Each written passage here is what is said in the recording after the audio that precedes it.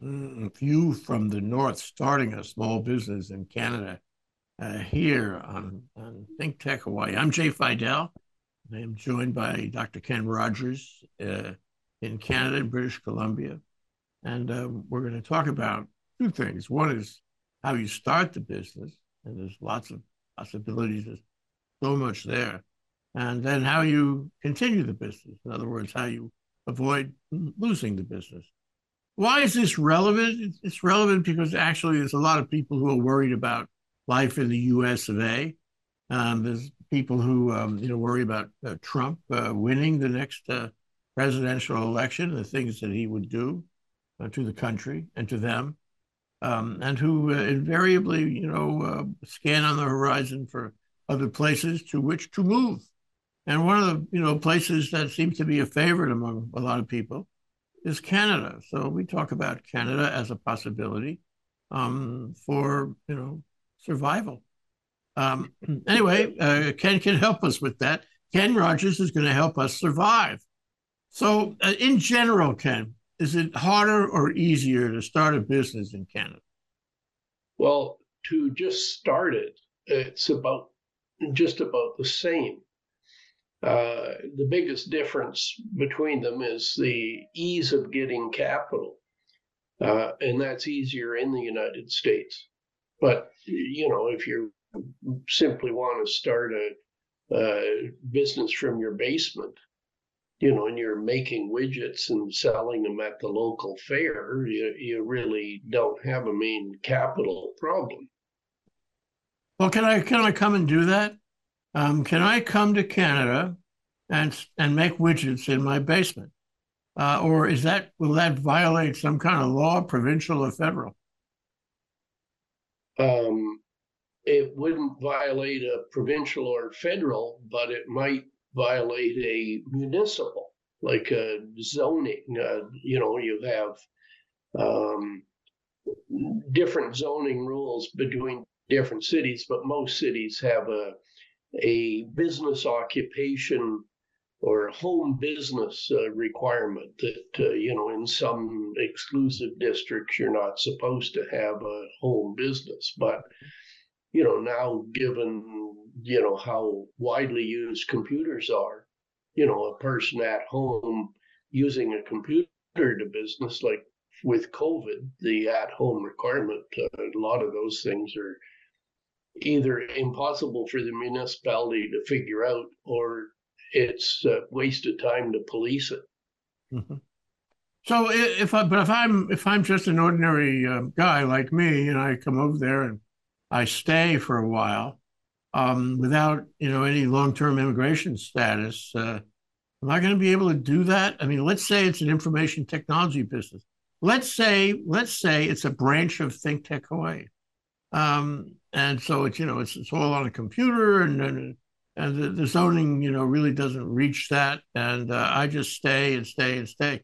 What's going to happen to me when the immigration people find out about me, if they ever do? Well, you're basically, when you enter the country, you're only supposed to stay for 6 months. Now, it's hard, you can move around Canada without anybody knowing. So you may arrive in, Edmonton, Alberta by airplane, and you end up, doing your business in Vancouver. The immigration people might have trouble figuring out where you are, and do they even waste their time doing it? So as long as I stay out of trouble, They usually don't. yeah. Yeah, So would it be a lot easier for you? Canada isn't overly difficult for anybody with training, and that isn't going to be a burden on the welfare aspects of the society. The ability to enter Canada is very easy. For example, less than a month ago, the Canadian government increased their targeted number of immigrants they were going to allow into Canada this year, and they increased it um, from 400,000 to 500,000. Well, the U.S. Equivalent would be to have 5 million. Like Canada's population is about 1/10 of the U.S. So that's a huge increase. And they're standing on their head for anybody with qualifications. If you're a plumber or an electrician, construction subtrade, you need to have your certificate wherever you're working, and those are pretty easy to get. If you're, a lawyer or a medical doctor, that's considerably more difficult because the same as in the United States, there's a professional organization that stands on their head to keep anybody else out. That's certainly... if you're, a lawyer with approved standing in Hawaii, you can't just go to California and open up your law business. True. Now, if you're talking your example of the publishing business, there's not a similar rule restricting that you could go into that business. So suppose I want to do this by buying a business. I think we're going to take just a moment and talk about that. Suppose I have $1 million. Oh, God should only provide. I suppose I have $1 million that I want to spend buying an existing business in Canada. How does that change the calculus? Well, number one, that would put you to the absolute front of the immigration list. And then you'd say, except if you want to start a restaurant. You have and if you're coming from China or India, or Vietnam, you want to open, or a Thai restaurant. We've had in Canada a load of all of those, and there isn't any room for any more of those.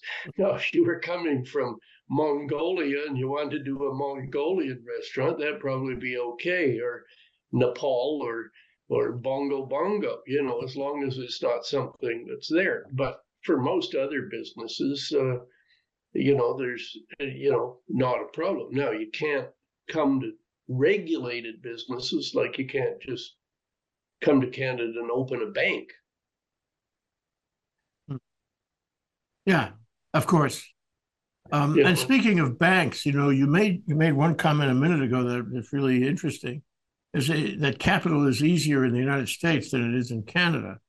And I recall also that, Canada has a very limited number of banks. And that probably explains why an average guy is not going to be opening a bank in Canada. And they're all humongous. So how does this limited number of banks, only big banks, only powerful banks, affect the availability of capital for a small business, either in loans and on the other side, in terms of investment, sale of stock, securities laws and the like? You said it was harder to get money in Canada. Why and in what way? Well, one is the nature of the banks. In the United States, you will have, if I'm just pulling out of the air an example, but, there's a fairly nice city called Spokane, Washington. Now, if a typical U.S. city of that size, it's probably 750,000 people. They probably have, the Spokane National Bank, then they have the Spokane Second National Bank, and they have, there'll be a whole bunch of local financial institutions. Now, those institutions depend on the city within which they're occupied, and the staff remains the same. Now, if you take in California, which has a similar to Canada, you have Bank of America or Wells Fargo with branches all over California. Now, in Canada, we have really 5 big banks, and they move their staff all around. So the staff, somebody might have been born in Toronto, and shipped to be a assistant manager of a branch in near Vancouver. Well, they don't give a hoot about the local thing. This the same way that the bank that's in the U.S. city that's just local. Like I remember living in downtown Brooklyn, and across the street from the building I lived in was the Dime Savings Bank of Brooklyn. Well, that Dime Savings Bank of Brooklyn, when they're making loans, they're all going to be local. They got a feel for that area. They're going to, live or die in that area. And so when you have a situation like now where we've gone through the COVID and you're sitting about, will that business survive? Somebody had a real hard time in COVID. They're, hanging by their fingernails right now. They go into the Dime Savings Bank of Brooklyn, and you kind of say, help. They're inclined to. If you go into a branch of the Royal Bank of Canada or, the Bank of Montreal, one of the big 5 banks in Canada, and you said, I need help, they'd say, here's your notice, your loan, everything you owe is demanded. Yeah. Like just, there's, you can't show any weakness to the Canadian bank. You almost, a small business is almost insane to get a financing from a Canadian bank. Well, that's terrible. It's the old thing, the old adage about they'll only give you a loan if you don't need one. Well, they're pawnbrokers in the sense of how much collateral do you put up? Yeah. And right now the Canadian banks are basically, your business is suffering a little bit. They say, well, gee, if you get your wife to co-sign and your personal liability and blah, blah, blah, we'll accommodate you, in 3 months from now, they call your loan. And all they did was suck you into putting your house up as collateral if you hadn't already done that. That's a debt trap. So what do you do if you're a small business and the big banks aren't really going to care about you, but you do need a loan, to get your business going? Where do you go in Canada? You can't go to Brooklyn. Well, first of all, the easiest money to start a business is really to use the equity in your house. Well, that suddenly eliminates an awful lot of people. They don't have a house, or if they do have, they don't have much equity in it. But you can get funds without the risk that a small business has using the security of your house. As long as it's there and you're making the monthly payments, nobody cares.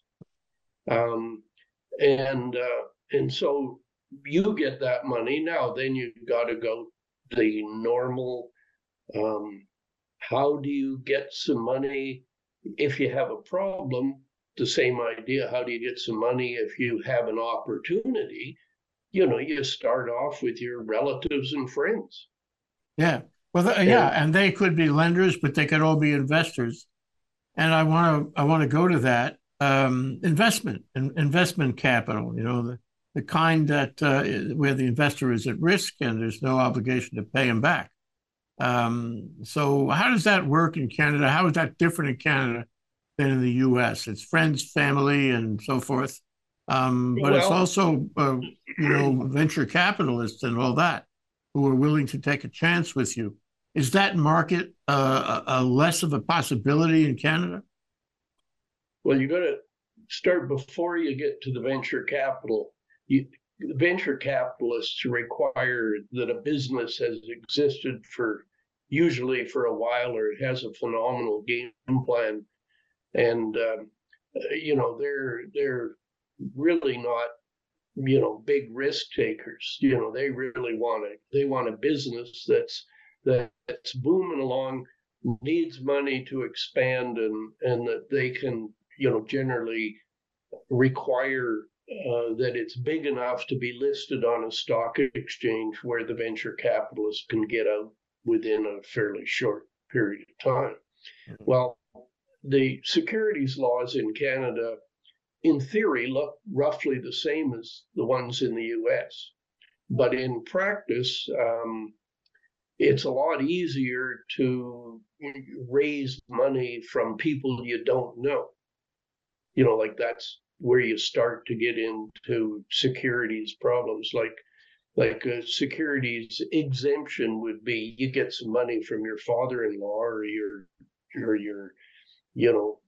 high school best friend or sort of thing. But the minute you get going one step further from that, you're dealing with selling securities to the public, which is what securities commissions are supposed to have under their control. Well, in the United States, there's no great major policing of small business amounts. If you get money from 10, 15 people, in the United States, the Securities Commission really doesn't really care or follow it up.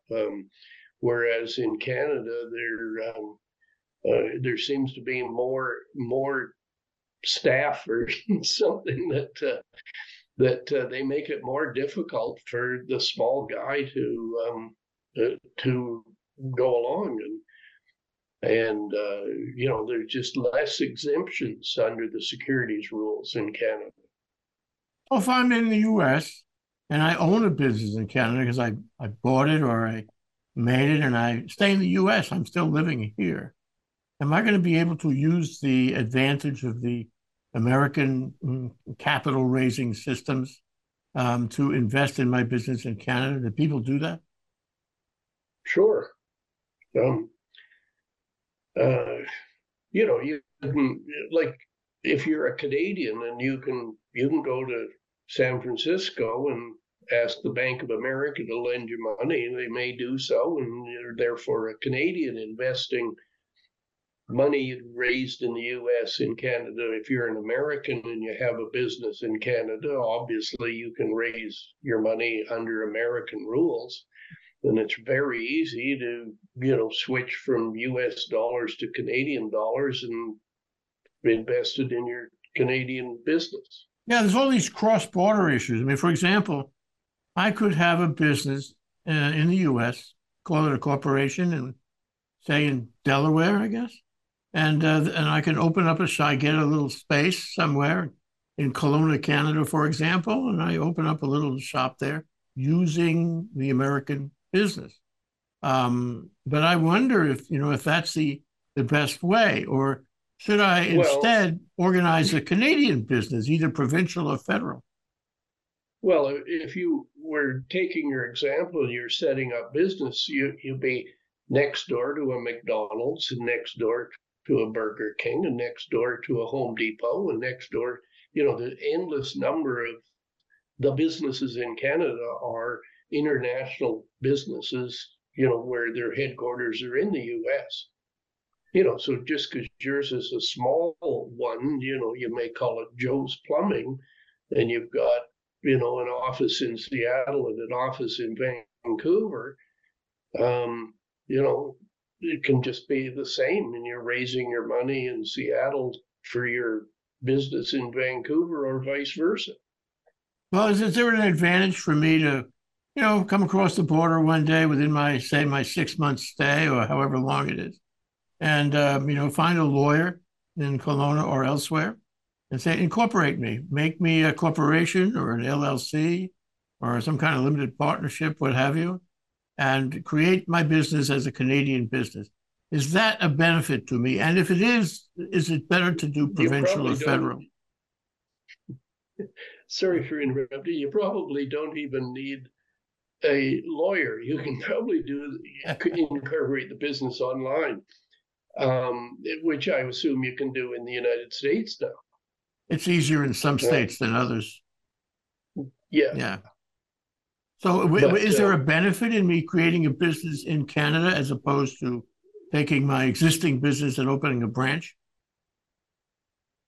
Probably, because if you have just the Canadian only business, you call it Joe's Plumbing Canada as opposed to Joe's Plumbing US, because you got to file a tax return in Canada for the Canadian business. Well, if you've got business in both countries, or if you're an American taxpayer and you got a business in Canada, like or let's say an American corporation with business in Canada has to deal with the tax problems of both countries, which is, for a small business, is just a colossal pain. I mean, think of one of the reasons small businesses have difficulty is dealing with the tax code. And it doesn't matter whether you're talking Canada or the US. But wouldn't you have to deal with the tax code either way? I mean, for example, McDonald's sells a lot of hamburgers in some city in Canada. It's an American company, a multinational, whatever it is. They're going to have to pay Canadian tax, right? They're going to deal with multiple tax systems, right? Yeah, they probably have a complex corporate structure. They probably have McDonald's British Columbia, which might have 30 of their or 50 of their branches or something. They may even get down to narrowing it more than that because of different provincial tax. But they probably have a McDonald's Canada and a McDonald's whatever, and then they just consolidate those companies. That's different for a megacorp. Has little trouble with the electronic accounting, whereas an individual, or a little wee business, you choke to death on accounting fees and legal fees. Speaking of which, I went and looked up, see if I can find it. I went and looked up how to start a small business in Canada, and found an outfit called Healy. And Healy Consultants. And the first thing they tell you is the cost of establishing a Canadian entity. So for a tax resident, I guess that means an LLC tax resident, $10,000, and I'm not giving you the small change here. For a limited partnership, $12,000. For a PLC, I'm not sure what that is, $12,000. For a branch of a foreign company, $13,000. For a representative office, just an office, $12,000. For a Canadian LLC, quote, package, I guess that includes a lot of consulting, $24,000, and so forth. And there's more. I mean, there's and then there's this maintenance thing where I guess they charge you for, downline services. But this is really expensive. You said, you could go online and establish a company, but there are consultants out there who have these extraordinary fees. What am I missing? Like laws, like the big numbers you were just quoting is in line with my comment that, you can, a small business has a great problem because they don't have adequate accounting and legal advice. On the other hand, the impediment to starting a small business and succeeding in it requires that legal and accounting advice. And they're just, at such exorbitant amounts in dollars compared to other occupations that the fees are a choker to an impediment to starting a small business. Well, it's not only starting it, it's continuing it. And I wanted to spend some time with you about that. So let's assume I start my business, and I'm sure there's lots of other considerations beyond what we've discussed, but let's assume I have my business. It's operating, it's running. I'm all set. What about the costs of continuing it? What about the costs of getting, employees or people who do the work? What about the general, what do I call it, administrative expenses, legal expenses? And what about the mistakes I could make? Well, one of the main mistakes most people make is they know nothing about accounting, and they start their business with, in the back of their mind, how they're going to make a profit. They kind of add what are the costs and what'll be the selling price, but they don't really have a clue on how you do the accounting for that. And then they make the cardinal mistake of virtually all small businesses. They think profit rather than cash. Is that, how do you project and keep control over your cash? And that's where the difference in the attitude of Canadian banks really hurt. Or where main mistake many people make is they just have inadequate capital and they're unable to get it.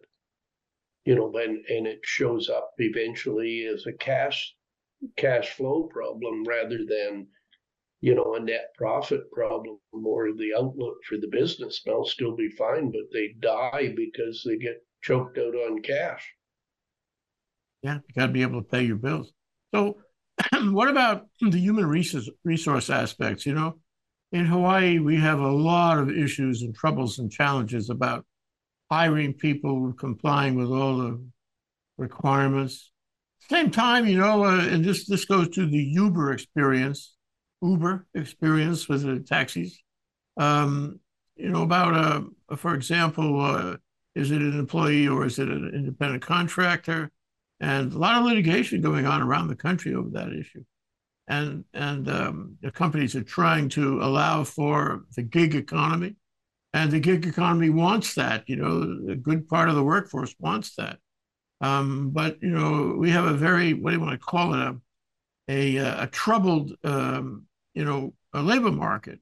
And sometimes you think there are too many jobs, and sometimes you think there are too few jobs. It's never really sure these days in the wake of COVID, whether people want to stay in their jobs or not, and what kind of jobs are really attractive or not. So how is that going on in Canada? If I want an employee to help me work on my widgets, am I going to be able to find one? Or is it going to be a challenge and a showstopper? Well, I thought you made a bit of a mountain out of a molehill in your description of the difficulty of getting an employee in the United States, or getting one in Canada. I mean, I ran a business in Salt Lake City for a while, and it was really quite easy to attract a new employee and fit them in. And the same in Canada. I mean, it's normally, if you have an opportunity, a job that you need to get filled, you usually get quite a few applicants. You get to pick and choose. No, so it's not a problem.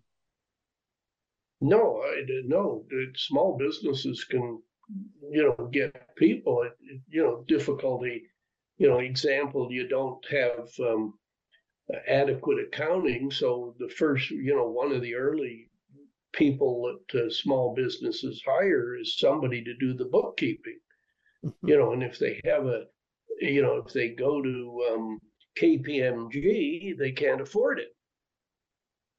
So you get Joe Smith CPA or Sam Jones CPA, and you don't have a clue whether they'll do a good job for you or not.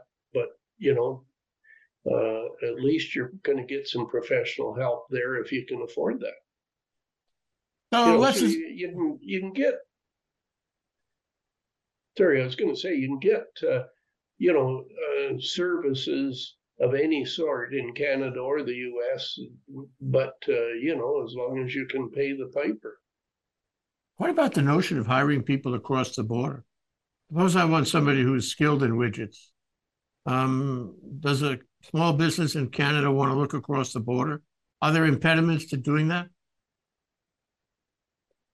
Well, I mean, since I'm a bit of a news junkie, and I see a lot of cities like El Paso, Texas, where every morning there's a big flood of people coming across the border to work in the U.S. Now, if you go to, Detroit, there's a huge number of people that live in Canada just across the river, and they cross, the same bridge all the time every morning, especially working in the medical field. I don't know what percentage of doctors and nurses in Detroit live in Canada and work in the U.S. Well, actually, when I read up on this, I found that that's a great need in Canada. Canada is looking for medical professionals. There's apparently a shortage of them, and a lot of health companies want to find them. That ties in exactly with the federal government's increasing the immigration quota, and they're specifically after people that are qualified, and they've agreed to ease some of the restrictions. If you have a medical doctor's certification from, let's say, India, and you come to Canada, normally you have a lot of problem getting that, acceptance of your training. Well, what they've done is they've started to study what qualifications does the foreign certification really have, and therefore making it easier to get, so that the person from India that took their college education in India, and they want to come to Canada, they have a lot easier time getting their medical credentials approved, and therefore they can work. Yeah, that's great. That's always been the problem with skilled, and like the medical profession has, in Canada, probably one of the ugliest unions. And I use the term union because really that's what they are, is a union designed to protect those that have the credential and keep anybody else out and make anybody with partial credentials treated as non-existent. What about the East and West issue? I mean, you have a different culture in Canada in the East. You have a lot of diversity all over the country, and including the West. But in the East, the culture is different. It's the French. A lot of people speak French as a first language, and they don't speak as much English as you would like. What about hiring somebody from, thousands of miles away along, the horizontal frame of Canada? Do they stick? You know what I mean? One of the problems in Hawaii is that people don't understand what Hawaii is about, and they come out here and then they find out that it's really not their cup of tea, and they leave. And so the big question is always, do you really appreciate what you're getting into? And will it work out for you in a place that's different from where you came from? What about that issue? Sort of call it the cultural arbitrage between the East Coast and the West Coast in Canada. Well, your geography is wrong. It's not East and West. Really, there's one province in Canada, Quebec, where Montreal is in particular. It's the largest city. And there is a cultural difference between Quebec and everywhere else. Although about half of Montreal's population speak English and deal, with Canadian companies and deal in English while they do it. But the farthest east in Canada, like Newfoundland,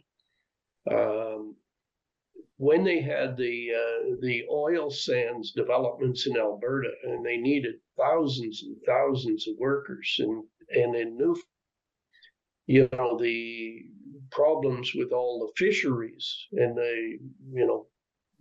which had been their main occupation, ended up where there was just airlifting fly them from Newfoundland to work in the oil sands in Alberta, and they kind of fly in, work for 2 weeks, fly them home for a week, and then fly them back, for another couple of weeks, and that is very common. Now, there's lots of people go back and forth between, southern Ontario or Ontario in the west, so that, it's really only Quebec that you don't have the transference of people. Now, I would think you're more likely in Canada to be able to hire somebody, from New Brunswick or Ontario for your business in Kelowna, British Columbia, or Vancouver, British Columbia, than you would be, if you're in Texas to hire somebody from Massachusetts or vice versa. Yep. Okay. We're running out of time, and I wanted to ask you one last thing, which is, your taste on this, if you were doing it. So, query: would you do a business in what form would you do the business? Generally speaking, as a startup business, and would you do your own business or would you buy somebody else's business? On that point, we know a lot of mom and pop businesses, they go out of business because their kids don't want to participate, and their kids have other plans. And so they can't continue the family line in the business. That makes businesses available for sale. So would you do your own, or would you do a purchase of a small business?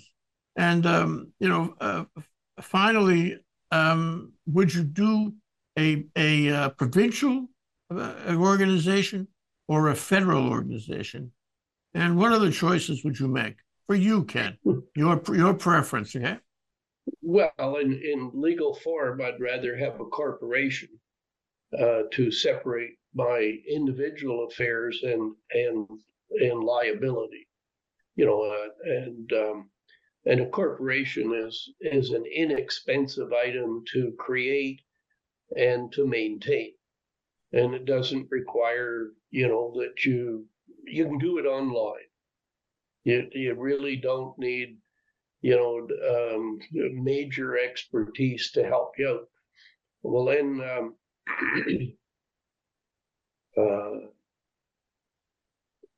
I don't know what else. Well, would you do it? Would do it provincially, or would you do it in the federal? Well, if you're starting in one province, it's really, and you then want to expand to another one, you have a pretty simple process of interprovincial registration. And provincial corporations are easier to do and easier to maintain than the federal one. But the federal one is no great difficulty. Like, it's not a burden for somebody starting a new business to A, incorporate, and B, incorporate with either in one province or federally, or in a province with an extra provincial registration. That's not a problem at all. And if you were me, and I say I was trying to have another chapter, and I really like to establish a business, where would you go in Canada? What province would you go? And what would be your advice on whether to establish this, as an American company or a Canadian company, and in what form? For me, who I would have sort of a tenuous immigration capability, so I need to be nimble that way. And would you recommend that I get capital before I come, or I get it after I come? Well, that choice is a little bit like thinking, if you were going to go to the United States, you have different places. If you're going to say, well, gee, I'm going to pick San Francisco or Boston, the first reaction or thing to say, gee, that might not work because it costs too much to live there. Mm. You know, where if you're saying I want to go to, um, Mississippi, you may say, well, do you know the general culture? Like in Canada, you certainly wouldn't go from Hawaii to Quebec, like, so let's say to Quebec City, which is about the, sixth biggest city in Canada, about a million, close to a million people, but it is totally French speaking. So that unless you're fluent in French and want to do your business in French, or you can employment in French, then you wouldn't go there. Where you could do in Montreal, it's got a mix of French and English, but if you picked, New Brunswick, or it would cost, the standard of living would be quite inexpensive, not unlike Nevada. Nevada, you can get a house in suburban Las Vegas for, a fraction of the price you could get in Seattle or, and dream in New York. I mean, you'd have to go how, New York, Philadelphia type of city, how far out in the suburbs do you have to go before you got a price that's reasonable. So you have the choice of where to go. Is A, what's the cost of living? B, what's the weather?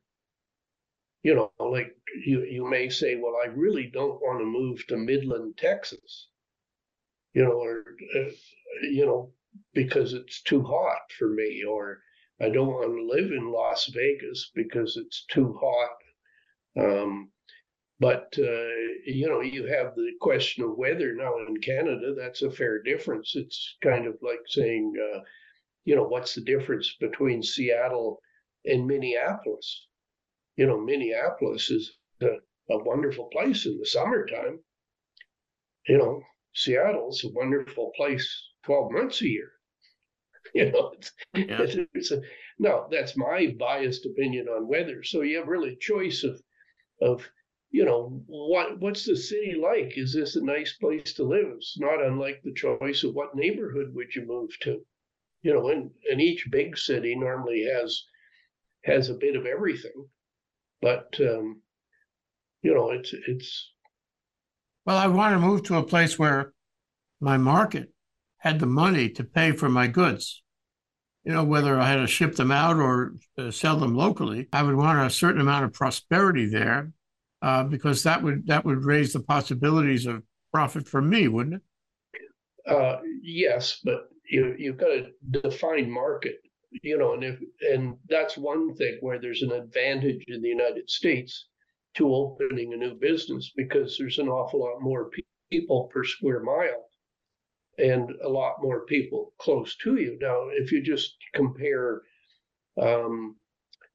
opening a business in Salt Lake City, doesn't give you the same market as opening a business in Los Angeles or in, anywhere in Pennsylvania or, near New York City or anywhere in New Jersey, because, if you're sitting in Salt Lake City, you got to, 2.5 million people in the metro, but then you got 500 miles to the next nearest place.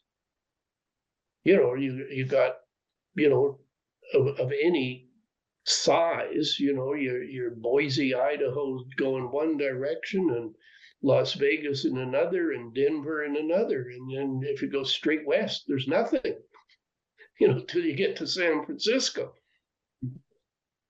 Well, so, I think so your market, yeah, that's the size of the market is a big difference. I mean, if you're a plumber, you don't need that big a city. You can pick, where you can, have a cost of living may be more important than size of market.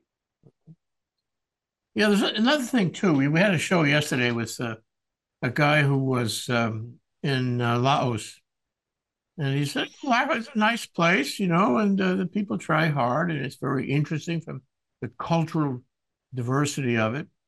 But he said you can never forget that it's corrupt. There's a sort of a corruption quotient. Matter of fact, this is a metric. There are people who study this in Southeast Asia and can tell you how a given country, does on a scale of corruption. And so it's a question of business climate. And that's my last question of comparison to you today. Business climate. Now, arguably, every city in the U.S. has its own business climate. Some more appealing, others less appealing. But in general, Canadian business and the climate, the community climate that accepts new businesses, accepts new business people, new entrepreneurs, new ventures. How does that compare with the U.S.? And in terms of dealing, in terms of honesty and corruption, how does that compare with the U.S.? Acceptance is pretty well the same. But in terms of the corruption stink, in the U.S., if you just mention corruption and you say New Jersey, everybody accepts that smells like the worst state. It may or may not be true. That's just the image. Similarly, in Canada, you'd have Montreal, as having, you hold your nose to it in that attitude. Now, that may be because I have always been a Western Canadian and have that particular bias, but certainly that's the image that you've had in areas I've lived. But really, it's pretty easy to start a business. It's just really, really difficult to succeed because you just don't have the access to adequate capital, ease of capital. There are no programs that really work for at an early stage. For example, there's a wonderful lender in Canada called the Canadian Development Corporation, financed by the feds, and they provide a whole bunch of money. But you have to have been earning income, and secondly, you have to have existed for a year. Well, how do you get that far? That kind of restriction is there, but everybody just doesn't have enough capital. They don't have the ability to focus on cash and cash flow, and they don't have the ability to do accounting to keep track of that. Other than that, people have great ideas. They, willing to work hard. To me, small business is the key to capitalism. We don't need, Walmart and Amazon to crowd them all out. Yes, absolutely. Yeah, we got to close now, but I want to offer you some thoughts. It reminds me of the wines in France, how France is getting a little warmer than it used to be. Climate change is changing the temperature, so the wines in Britain are doing better. Britain is becoming the new France for wines. This has been a subject of a number of articles that I've seen. And so what I'm saying is this is all dynamic. The business climate is dynamic. The geopolitics, climate change in general is dynamic. It changes the way our two countries deal with each other. Certainly, if Trump wins, that's going to be a major factor in our relationship and in the motivation for a lot of people to leave town. So what we see today, what we identify today as the strengths and weaknesses and the comparative benefits are likely to change. Those things are likely to change. So we'll have to follow it, Ken. Ken Rogers, a retired businessman in Kelowna, British Columbia, joining us for a discussion of View from the North in every way. Thank you so much, Ken.